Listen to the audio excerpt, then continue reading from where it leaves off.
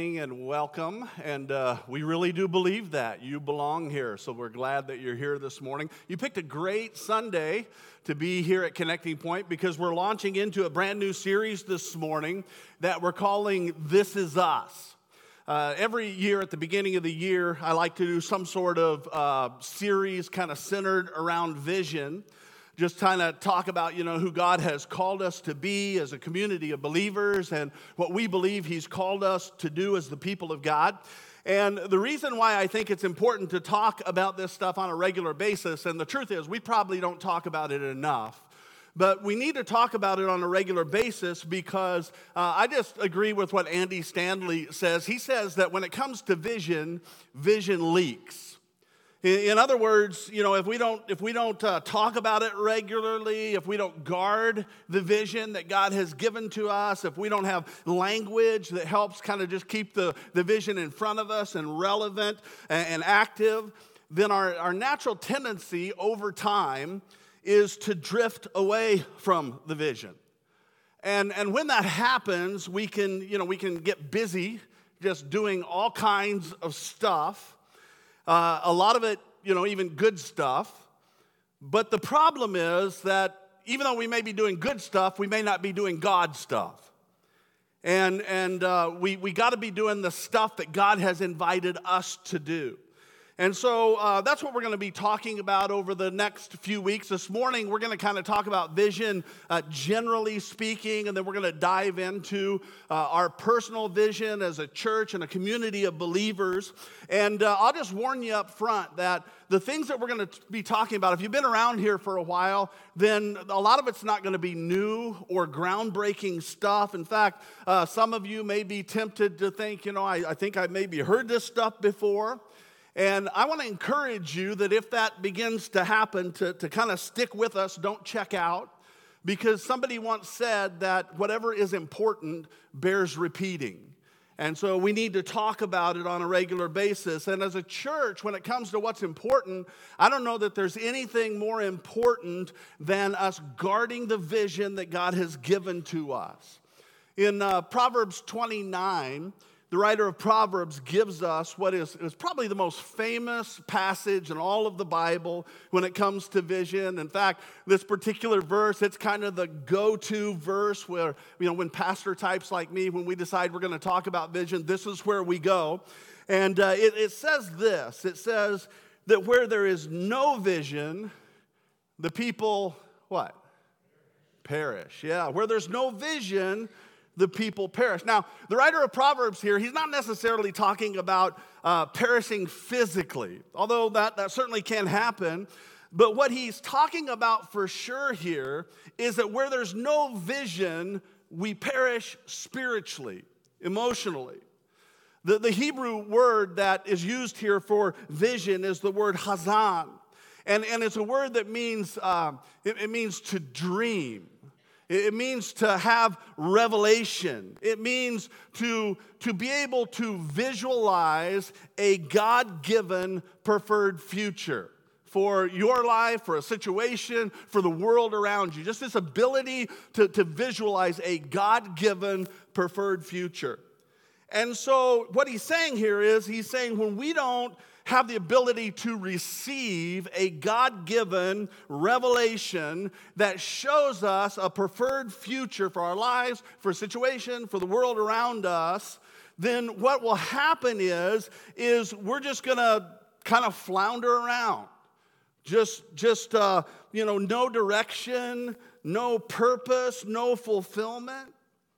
And the sad reality is that we live in a world full of people all around us who would fit that description. Just kind of, no purpose. Just kind of floundering through life. No direction. Just drifting through life.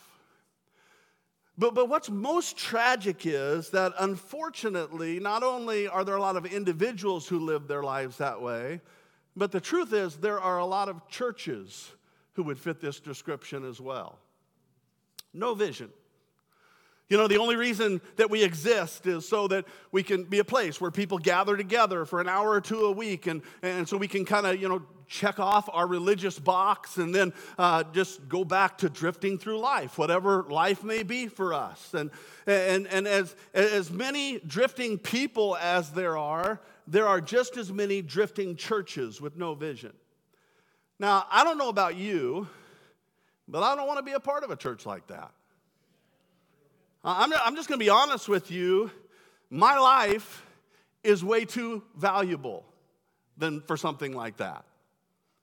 God's only given me one life, and He's only given me so much time, and I'm not going to waste it on doing nothing or doing things that, in the end, don't have any eternal significance. Can anybody feel me on that? Does anybody agree? A couple of you, good. Well, hopefully by the end, the rest of you will too.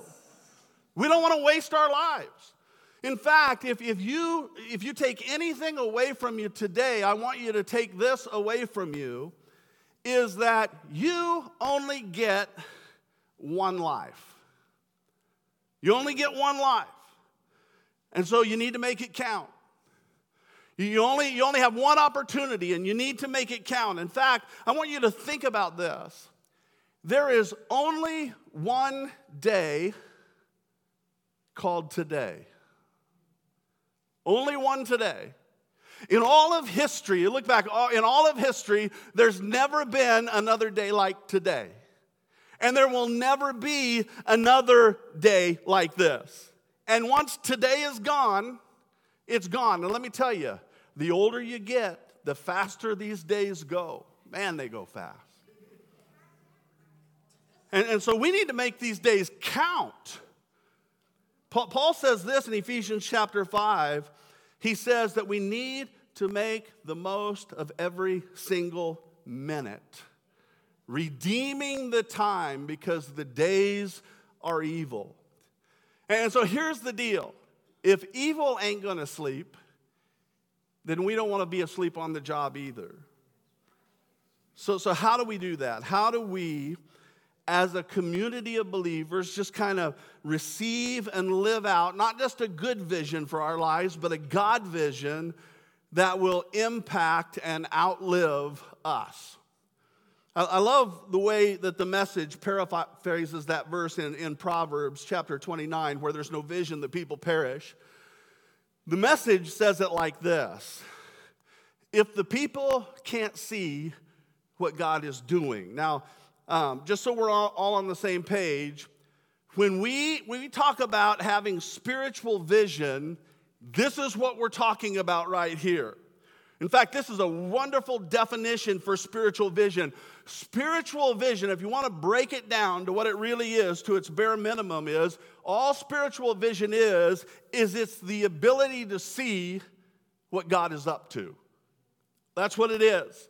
Spiritual vision is simply the developing spiritual eyes, the ability to see. It's having a spiritual sensitivity cultivated by spending time in the presence of Jesus, which helps us recognize, once we spend time in the presence of Jesus, we get to know His voice. Jesus says, "My sheep know my voice." So we get to know His voice, we get to know His heart, and so we're spending time in the presence of Jesus. That begins to help us recognize where Jesus is at work in the world. That I see Jesus over here, He's doing something over here. He's at work over here, and this is what He's doing over here.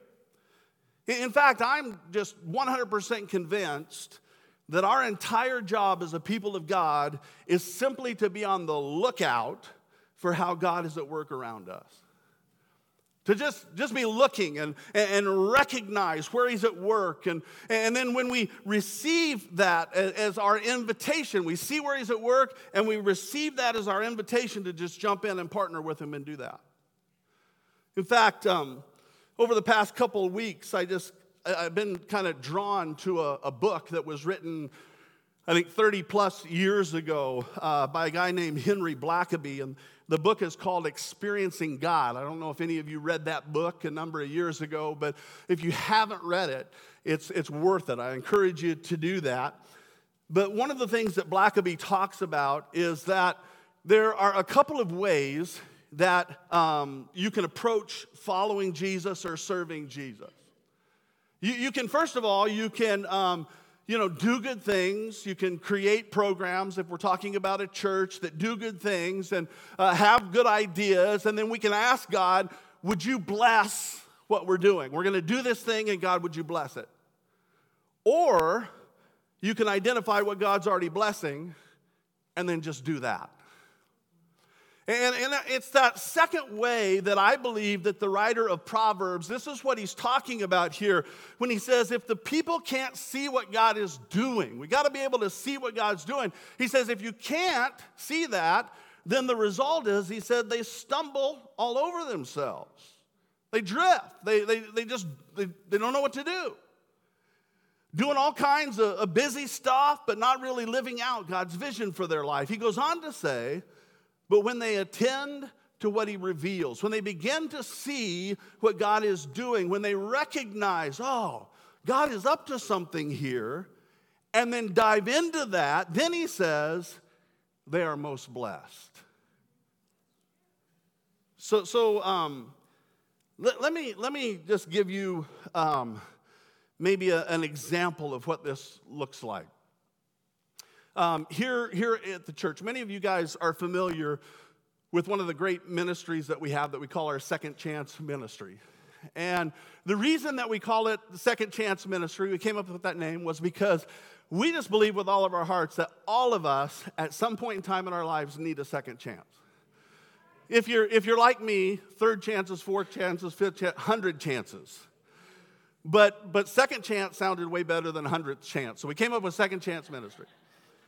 And there's many things that ministry does, but one of the things that the ministry does is we have a number of people who are a part of our church family who either have a history of incarceration or are currently incarcerated.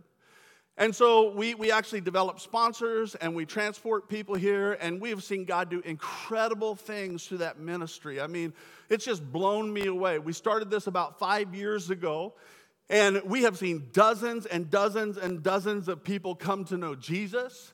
We have baptized a number of folks that have come in as a result of this ministry. We have seen folks who have gone through, especially those who are incarcerated and have been released, and we've helped people get apartments and get furnished in apartments and help with jobs and get settled.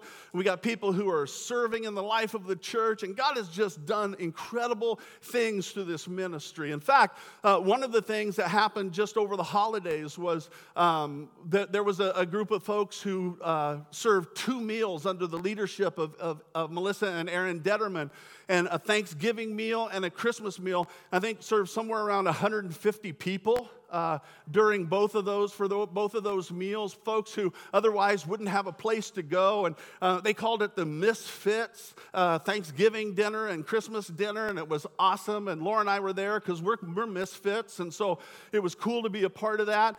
But what was cool, aside from the serving of the meals, was which was important, but it was just to watch people get loved on and to have value assigned. And one cool story that came out of that was there was a guy who had been released from prison, and all he had, it was cold out, and all he had was a prison coat. And there was another guy who recognized that he was kind of embarrassed because that's all he had. So the guy took off the only coat he had and gave it to that guy. And come on.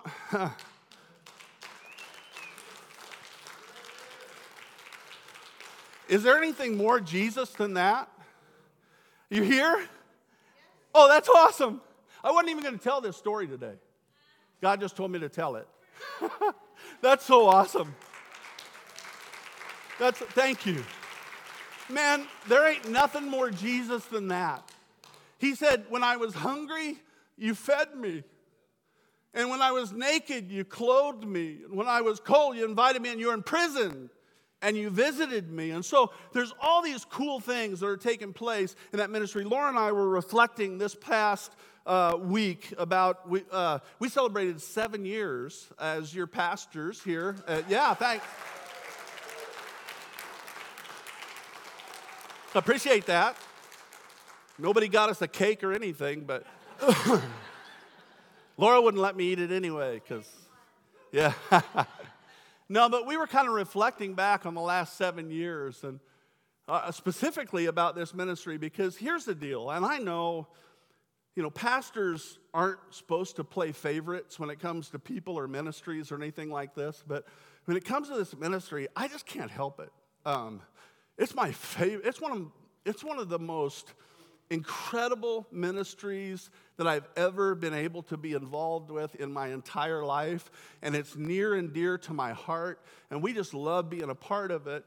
And we were thinking back on it, on how the ministry started. Let me tell you how that ministry did not start. It didn't start with us, all of a sudden, me coming up with this great idea. It didn't start with me sitting down with the staff and saying, hey guys, I've been thinking about it and I've got this great idea. We ought to do prison ministry. That would be awesome. Let's do that. And then as a staff, we gathered together and said, yeah, let's do that. And so we prayed and said, hey God, we think we ought to do that. Would you bless this? And let's just do it. That's not how this started. How it started was 5 years ago. I was in Kearney for some pastoral meetings, and one of my colleagues there who pastors a church in Cozad, I don't know if Ben and Jamie Sukra are here, but it's Ben's mother, Susan. And after the meeting was over, I was getting ready to leave, and she grabbed me before I left and said, hey, I want to talk to you for a second.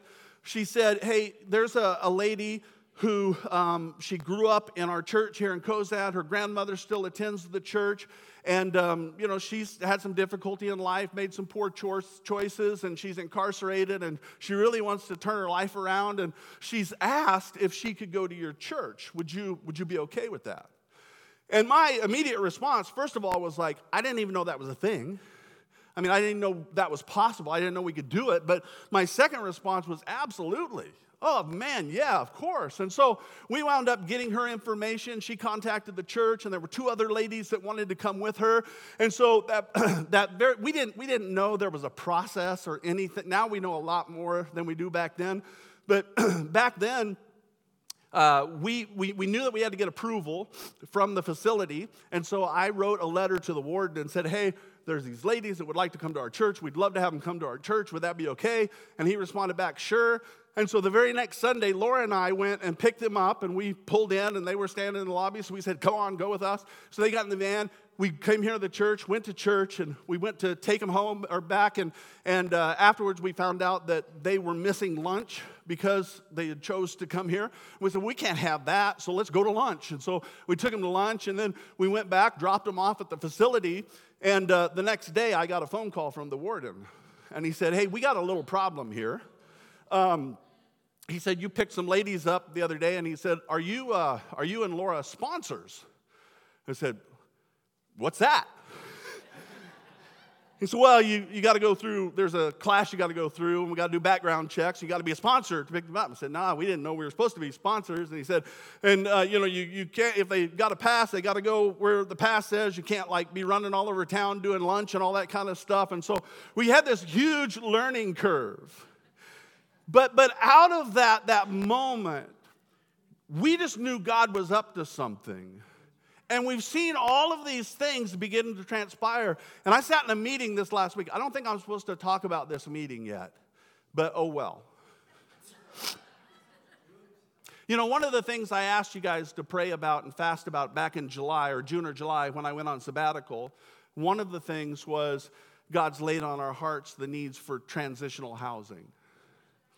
And so that's one of the things that as a board leadership team we've been talking about and praying about. And so we've got a committee that we formulated. The committee keeps growing and growing and growing, which is awesome because there's lots of people who are interested in this ministry. But we had a meeting, and in that meeting was a combination of folks who just have a heart for the Second Chance ministry, and there's folks who have come through it.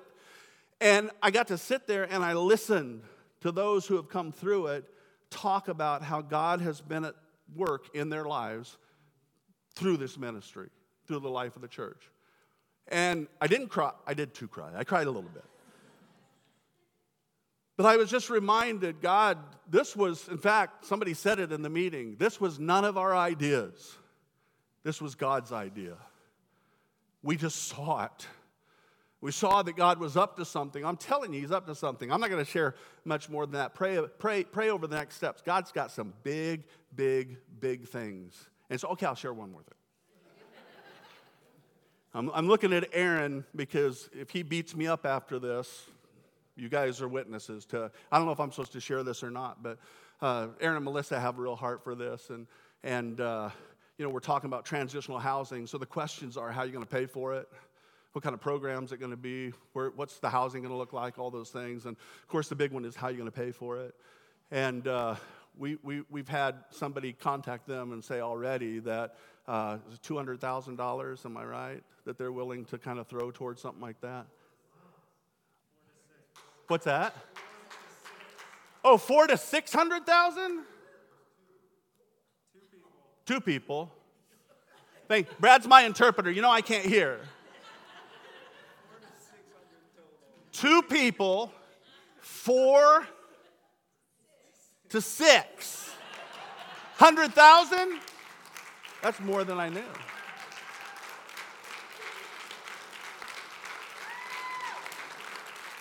See, that's what happens when God does something versus when we try to do good things and ask Him to bless what we do. That's an example of that. All right. Brad said last week, when didn't Brad do a good job last week when he preached? Yeah. There was a point in time where he said, this is a terrible transition. So I think I'm at that point right here because I hadn't planned on sharing that story. But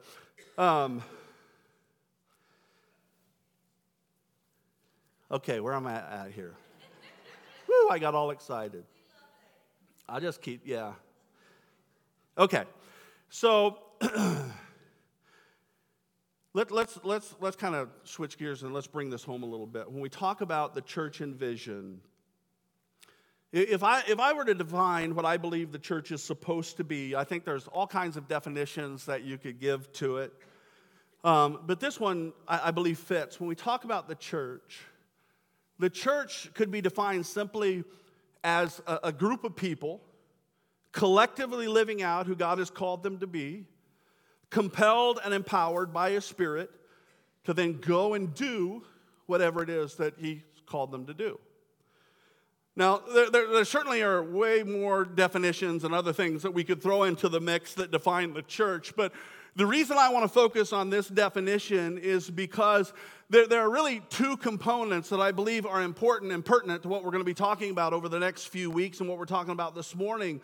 And I believe that these 2 things have to exist in the church if the church is really going to be who God has called them to be. If we want to be a church of vision and not just wander around or drift around aimlessly. And the 2 things are these 2 things. It's important that we understand who we're called to be, so being, and what we're called to do, doing. Those 2 things are important, being and doing. And they're both equally important. Both have to exist in order for the church to genuinely be all that God designed us to be. So you could say it like this, is that the result of being an authentic follower of Jesus is this: active participation in the building of the kingdom of God. The result of being is always doing something. That's the evidence of being a part of the kingdom, is it's always revealed through our willing participation to be used by God in the building of His kingdom.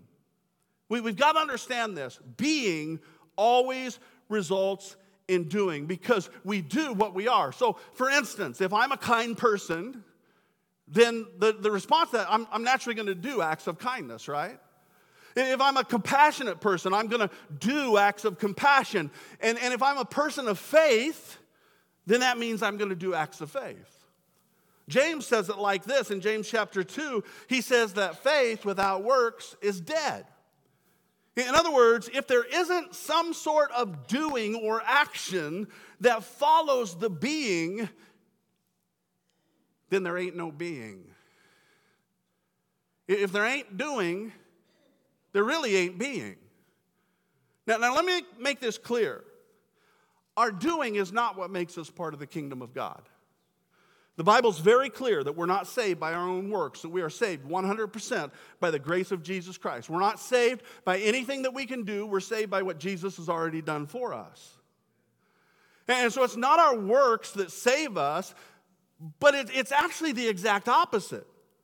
You see, in salvation, we not only receive God's generous forgiveness of our sins, but we're also invited into God's plan. We're invited by God to participate in his redemptive plan for the world. In other words, when we're saved, we're not just saved from something, which is oftentimes what we focus on, but we're also saved to something. We're not just saved from our sins and the consequences of sin, but we're saved to a brand new life. We're saved to a brand new purpose. We're saved to a brand new reason for being. Think about this. If you're here this morning, if you're joining us online, and you are a follower of Jesus, God has actually invited you, personally, you to be a part of accomplishing his mission in the world. That ought to make us a lot more excited than we are right now. God chose you to join him in proclaiming the good news, in healing up the brokenhearted, in setting captives free. That's what Jesus said his mission was. Isaiah chapter 61. The Spirit of the Sovereign Lord is upon me. He has anointed me to preach good news, to proclaim freedom for captives, to bind up the brokenhearted. And he's invited you to be a part of him doing that. Man, if we could just wrap our brains around that and get that. This is why over and over and over again in Scripture, when you see once somebody genuinely encountered Jesus, their first response was not, oh man, I can't wait till Sunday so I can sit in a church service and listen to some guy plead with me about, no. Their first response is to find somebody else, tell them what Jesus had done, and introduce them to Jesus. You got to come see this guy. You got to come experience what I've experienced. So I'm convinced that part of the evidence of what God has done in us is how we allow him to use us. Now we also need to remember this, that our doing will never have the impact it's intended to have if it isn't birthed out of what God has already done in us. In other words, you can't give away what you haven't already received. And there are lots of people who try, and there are lots of good people who try to do good things, and there are lots of good organizations who do wonderful things, but here's the bottom line. All of them fall short if God is left out of the picture. You see, the point is, everything rises and falls on our ability to see what God is doing, to see where he's working, and then by his grace, committing ourselves to partner with him in doing whatever he's doing. That's what, according to the writer of Proverbs, that's what produces the greatest blessing. Okay, so how does all of this apply to us and the vision that we believe God has given Connecting Point as a church? Many of you remember 5 years. It's interesting that all this was 5 years ago, but 5 years ago, collectively, we kind of began to wrestle with this question. I'll never forget the very first leadership team meeting I ever attended or I ever had here. I mean, it was the shortest meeting in the history of church meetings. I had no clue what I was doing. They said, fake it till you make it. And so we had this meeting, and somewhere in the course of the meeting, I can't remember who it was, asked me this question around vision, said, Pastor, what's your vision for the church? What's your vision for what are we going to do? Where are we going to go? Who are we going to be? What's your vision for the church? And I have no idea, Brian, how I answer that question. All I know was inside I was like, I have absolutely no idea. I have no idea. I knew how God had wired me. I knew the passions and the talents and the abilities that he had given to me, but I had no idea at that time how that fit in with all of us. Well, a couple years later, we just really began to wrestle with that question. And the way that we did that is what we did was we went and we just asked a simple question. Some of you guys remember this. We're trying to sort through what is God calling us to be? Who is God calling us to be? What is he calling us to do? What is unique about us as Connecting Point Church here in Lincoln, Nebraska, in the midst of a bunch of other churches, and then out of who we are, who he's called us to be, what's he calling us to do? And so we went through this process, and we just simply, we had a bunch of conversations with a bunch of different groups of people. We of course started with the church staff and the leadership team, and we met with Sunday school classes and ministry teams, and we asked this one question, and the question was this: what kind of church do you believe that God wants Connecting Point to be in 10 years? 10 years from now, what kind of church do you believe God wants Connecting Point to be? And we structured the question that way on purpose because, first of all, we didn't care what you wanted. Didn't care what I wanted. The question was, what kind of church does God want? See, the problem why so many churches are floundering around with no vision and dying is because they've become totally centered on people's personal preferences. Doesn't matter what I want. Doesn't matter what you want. What matters is what God wants. That's what's going to bring the greatest blessing. And so we said, what kind of church do you think God wants us to be? Not in 50 years, way out there where, it's just way out in the future, because who knows if we're even going to be around at that time. But in 10 years, not next month. Because once we're given who God wants us to be, we've got to have time to begin to develop that and mature into it and do all that kind of stuff. And so we asked that question, what kind of church does God want us to be in 10 years? And then we just took a whiteboard and we wrote down everything that you guys said. We believe that God wants us to be this. We believe that God wants us to be that. And we just wrote it down. And then we took all of those. Actually, on the heels of that, the pastoral staff at the time, we did what all spiritual people do when they want to encounter God. We went to the mountains. And actually, it wasn't like a super spiritual. It was Laura's parents own a house in the mountains, and it was free. So we went to where it was free, and it just happened to be in the mountains. We had a great time away on this spiritual retreat. And as a staff, we spent time together worshiping, and we spent time praying, and we spent time dreaming. And one of the things that we did was we took all of the answers that were given. This is who we believe God wants us to be as a church in 10 years. And we laid them out on this big board. And what we discovered was that in every single conversation, without exception, there were 4 themes that continually emerged time after time after time. And what every group said is that, first of all, we believe that God wants us to be a church where people feel like they belong. That we believe that God wants us to be a place where no matter who you are, where you come from, that the moment you walk in, you feel like, you just feel welcome. You feel like, I'm home. This is home. I belong here. The second theme was, you said that we believe that God wants us to be a church where people can get connected. Not only with God, but with each other, where we can build genuine relationships, where we do all of the one another things, where we care for one another and love one another and bear one another's burdens and all of the one another's that the Bible talks about. And then third, you said that we believe that God wants us to be a church where we can grow in our relationship with Jesus. We want to get to know him more and become stronger and more mature in our faith. And then lastly, you said that we believe that God wants us to be a place where we can serve, where we can take our unique passions and abilities and talents and we can leverage them and we can serve towards building the kingdom of God.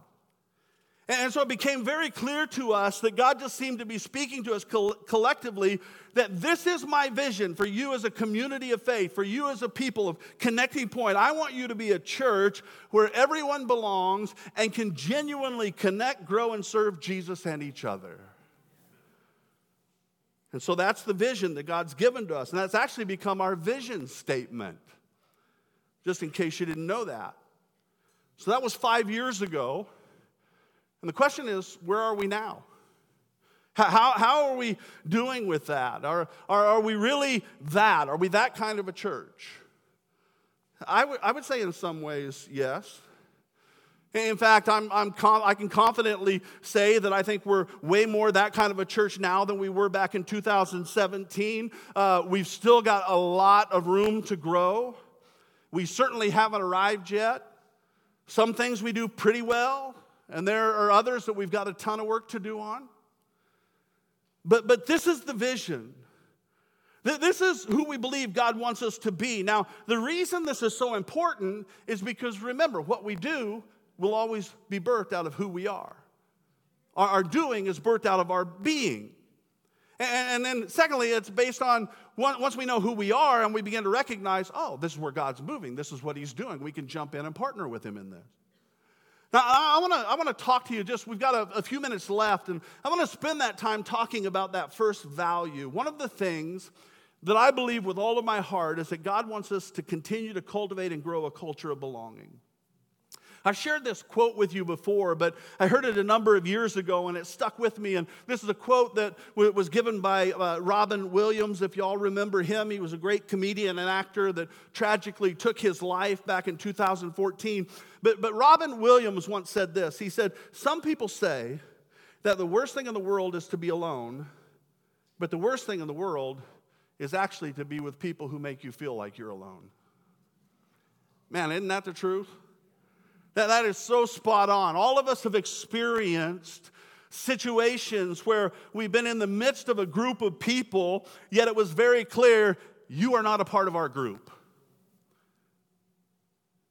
And as tragic as that is, because it happens everywhere, it is doubly tragic when it happens in the church, which unfortunately happens all the time.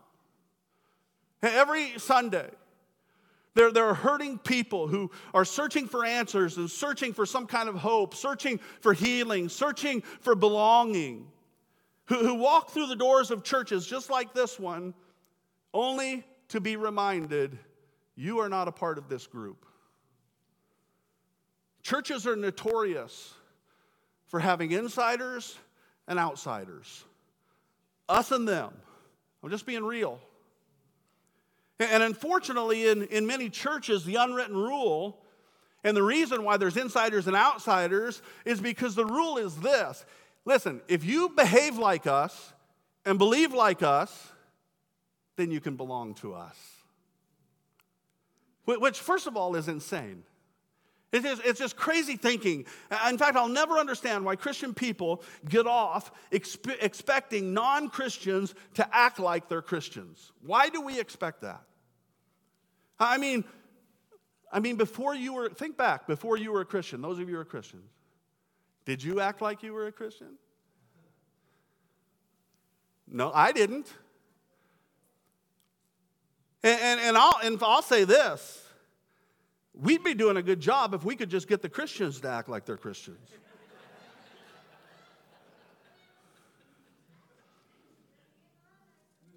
And by the way, how about we quit focusing on acting? How about we start focusing on being? If we just would be what Jesus called us to be, then we don't have to act anything. We just are. But secondly, not only is that insane thinking, it is 100% backwards from the way that Jesus operated. Jesus was never, hey, you know what, if you guys believe like us and you behave like us and then you can belong to us. No, Jesus was simply this. Come follow me. Just come hang out with me. Come begin a relationship with me. You belong to this group regardless of what you believe and how you behave. And Jesus was like, once you begin to follow me and you begin to see who I am and what I'm about, hopefully you'll begin to believe. Maybe he really does love me. Maybe I really do really does have my best interest in mind. Maybe there really is something to this God thing, this kingdom thing. And then once you begin to believe, it will automatically begin to impact the way you behave. We do what we are. We do what we believe. You see, the progression is not supposed to be behave, believe, belong. It's meant to be belong first, love people first, serve people first, invite people into your community first, and then all of the other pieces will fall in place. Or not. The truth is that not everybody who started following Jesus kept following Jesus. In fact, some of them quit following him because they found out, oh, this is going to cost me something. There's some things I'm going to have to give up. There's some things I'm going to have to let go of. It's going to cost me, and so they quit. But that certainly didn't keep Jesus from inviting people.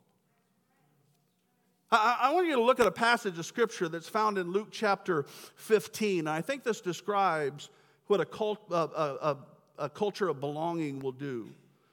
Luke chapter 15:1. I love this passage. It says, now the tax collectors and sinners, tax collectors were like a special class of sinners. But the tax collectors and sinners were all gathering around to hear Jesus. And I love this passage of Scripture for a number of different reasons, but one of them is, I don't know if you noticed this or not, but these sinners were gathered around Jesus. In other words, they weren't forced to be around Jesus. They weren't coerced to being around Jesus. They weren't corralled to be around Jesus. They voluntarily, on purpose, wanted to gather around him. They wanted to be with him. They were, you could say it like this, they were drawn to Jesus. Can I tell you who they weren't drawn to? They weren't drawn to the Pharisees. They weren't drawn to the super religious elite folks. In fact, look at verse 2. It says that while these sinners and tax collectors were all gathered around Jesus, it says the Pharisees and the teachers of the law muttered. They complained. They were griping. They were whispering. They were pointing fingers. They were like, what in the world is Jesus doing hanging out with people like that? He welcomes sinners and he eats with them. I wonder why they weren't drawn to the Pharisees. I wonder why they didn't gather around the religious elite. The answer is because none of us would be drawn to them. I mean, how could anybody be drawn to a people who their whole existence was, we're going to seclude ourselves behind these huge temple walls because we're so holy and the rest of the world is so evil. We're going to seclude ourselves. We're going to build these walls of religious rules and ideals and all these things. And we're going to build these walls so high that nobody could ever climb them if they ever even wanted to. Nobody would be drawn to that. But they were drawn to Jesus. Why? Because when Jesus ate with tax collectors, they experienced a level of acceptance that they had never, ever received from any religious person before. All they experienced before from the religious people were judgment and rejection. But with Jesus, they experienced gracious acceptance. All the time, knowing that Jesus was inviting them to repentance. Jesus made no secret of that. He said in front of them, he said, I have come to call sinners to repentance. But they felt this gracious acceptance, and so they were drawn to Jesus. And so I want to just pose this question to us as the church. What would it take for people to be drawn to Christ in us? What would it take for people to be drawn to Christ in you? What would it take for people who are far from God to be drawn to Christ in us? Well, I'm going to give you 3 things, and then I want you to kind of wrestle with this and just take it with you. But real quick, 3 things. The first one is I think it would take what we already talked about and what Jesus did. It would take for us to graciously accept people right where they are. Not we'll accept you a little more if you just get your life straightened out. No, people inside the church, outside the church, just graciously accept people wherever they're at on their journey. Well, I'm afraid if I accept them and I don't point out all the things that they're doing wrong and that I don't agree with, then they're going to think that I approve of their lifestyle, their behavior. Listen, I don't know how we ever got to this thinking that accepting and loving people are the same as approving of lifestyle choices. They're not the same thing. And this, for some reason, this is hard for some people to wrap their heads around, but think about, okay, I know it's going to be hard to believe, but Laura does not approve of everything that I do. You believe that? I know, it's hard to believe. Can you believe that? Some of you are like, oh, I never would imagine that.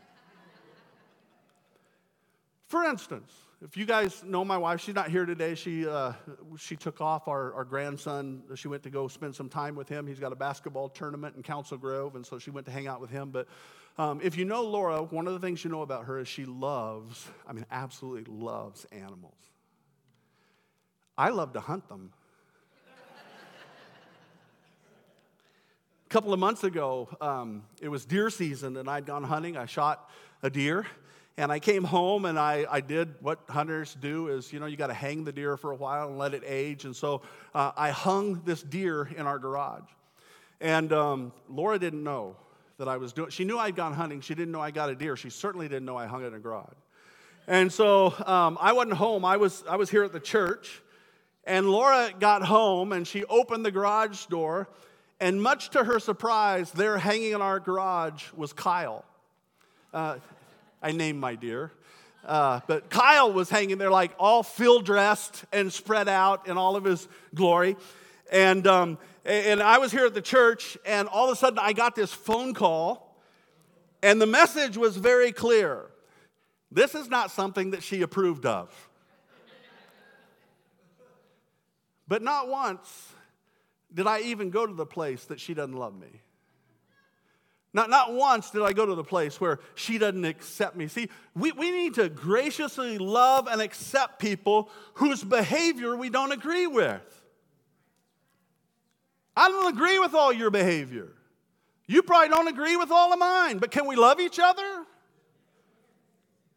Remember, it's belong, believe, behave. We need to graciously accept people right where they are. Number 2, we need to build trust that we're a safe person. What do I mean by that? How do you build trust as a safe person? Well, it takes investment into the relationship. It takes time. It takes the time and investment of valuing an individual as a person and not looking at them as a project to help our church grow. People are not projects. People are not something that we can check off our list and say, okay, I did this religious thing. I had a religious conversation. I did this spiritual thing. I got them to pray the prayer, and now I'm going to get a star in my crown, and I got this. People are not projects. People are people that are meant to be valued. People are individuals who God created and formed and put together. And so it's not about, accomplishing something for us. It's simply about genuinely loving and investing in individuals for the sake of the individual. Number 3, last one, is we need to patiently look for opportunities to share God's love. The key word here is a word that all of us hate. Patiently. Again, I can't drive this home enough. The key is having the patience to watch and wait and see where God is already working and then just jumping in and doing that. See, we believe in the grace of God, and part of the grace of God is there's something called prevenient grace. It's the grace that goes before. It's the activity of God in our lives before we ever even know that He's doing anything in our lives. It's the Holy Spirit working in the situation and circumstances of an individual that are drawing them to an openness to maybe explore faith and check out a God thing if it's never been on their radar before. And so we need to patiently look for opportunities to share God's love. And it can look like so many different things. Patiently waiting for opportunities to share His love. It might be simply providing a meal for somebody who's hungry. Might be taking your coat and giving it to somebody who needs a coat. It might be sacrificing what you want to help provide the finances to be able to facilitate transitional housing for people who need a step up, a boost up. It might be giving somebody a ride to a job interview or becoming a sponsor and driving a van out to the correctional center to pick people up. It might be making a meal on Sunday so that we can feed folks before we send them back. It might be listening to somebody pour out their heart about how they're hurting. It might be sharing your own hurts, your own imperfections, your own past experiences, and how the times where you've questioned God and the times how God has helped you. All I know is this: it is God's vision for us to be a place where people genuinely feel like, regardless of where they are in their journey, that when they walk through the doors of this building, there is a sense of welcoming, of gracious acceptance, and belonging. I feel like I belong here. I'm not an outsider. That whole "you belong here" thing, Brian, you can come help me, but that whole "you belong here" thing, it needs to be more than a cute slogan that we throw up on the wall. It needs to be the reality of, hey, there really is a place here for me. I really do belong here. Because come on, isn't that what Jesus has done for each one of us? The only reason we're here is because Jesus opened His arms and He said, hey, I see your faults. I see your failures. I see all the ways that you haven't measured up. I know all the ways that you've blown it, but you belong here with me in my family. And if that's the way Jesus operated, then how about we just do that? How about we just be like Jesus? Father, this morning as we wrap up our time together, and we've covered a lot of different things and just kind of been all over the place, I just believe, Holy Spirit, that you have spoke what you wanted to speak to each of our hearts in the way that you want to speak it. We want to be a people of vision. We want this church to be a place where people feel welcomed and where they genuinely encounter you. We don't want to waste our lives spending every Sunday morning sitting in a chair, singing a few songs, listen to some guy talk for a while, and then just life go on as usual. Lord, you've invited us to so much more than that. You've invited us to actually be a part of your mission. And it's not because you need us. It's because you love us so much. That you're like, just, hey, come do this with me. And God, I pray that you'd help us to never reject your invitation, to just come alongside of you. Help us to develop spiritual eyes and a sensitivity that not just as a corporate body, but as individuals, when we're at work and in our neighborhoods and we're encountering people in Walmart and wherever we are, that we'd have spiritual eyes to be able to say, I think you're at work doing something here. And then just ask you, how do you want me to partner with you in this? What part do you want me to play? What role do you want me to play? We need to do that more often. Help us to love people the way that you loved us and the way that you love us. And so, Lord, we're just going to ask you this boldly and believe that you'll help us even as we leave this place and we go throughout our week, just to be the kind of people that you want us to be. And we're going to pray all of these things in the strong and the powerful name of Jesus Christ. We thank you. In your name, Amen.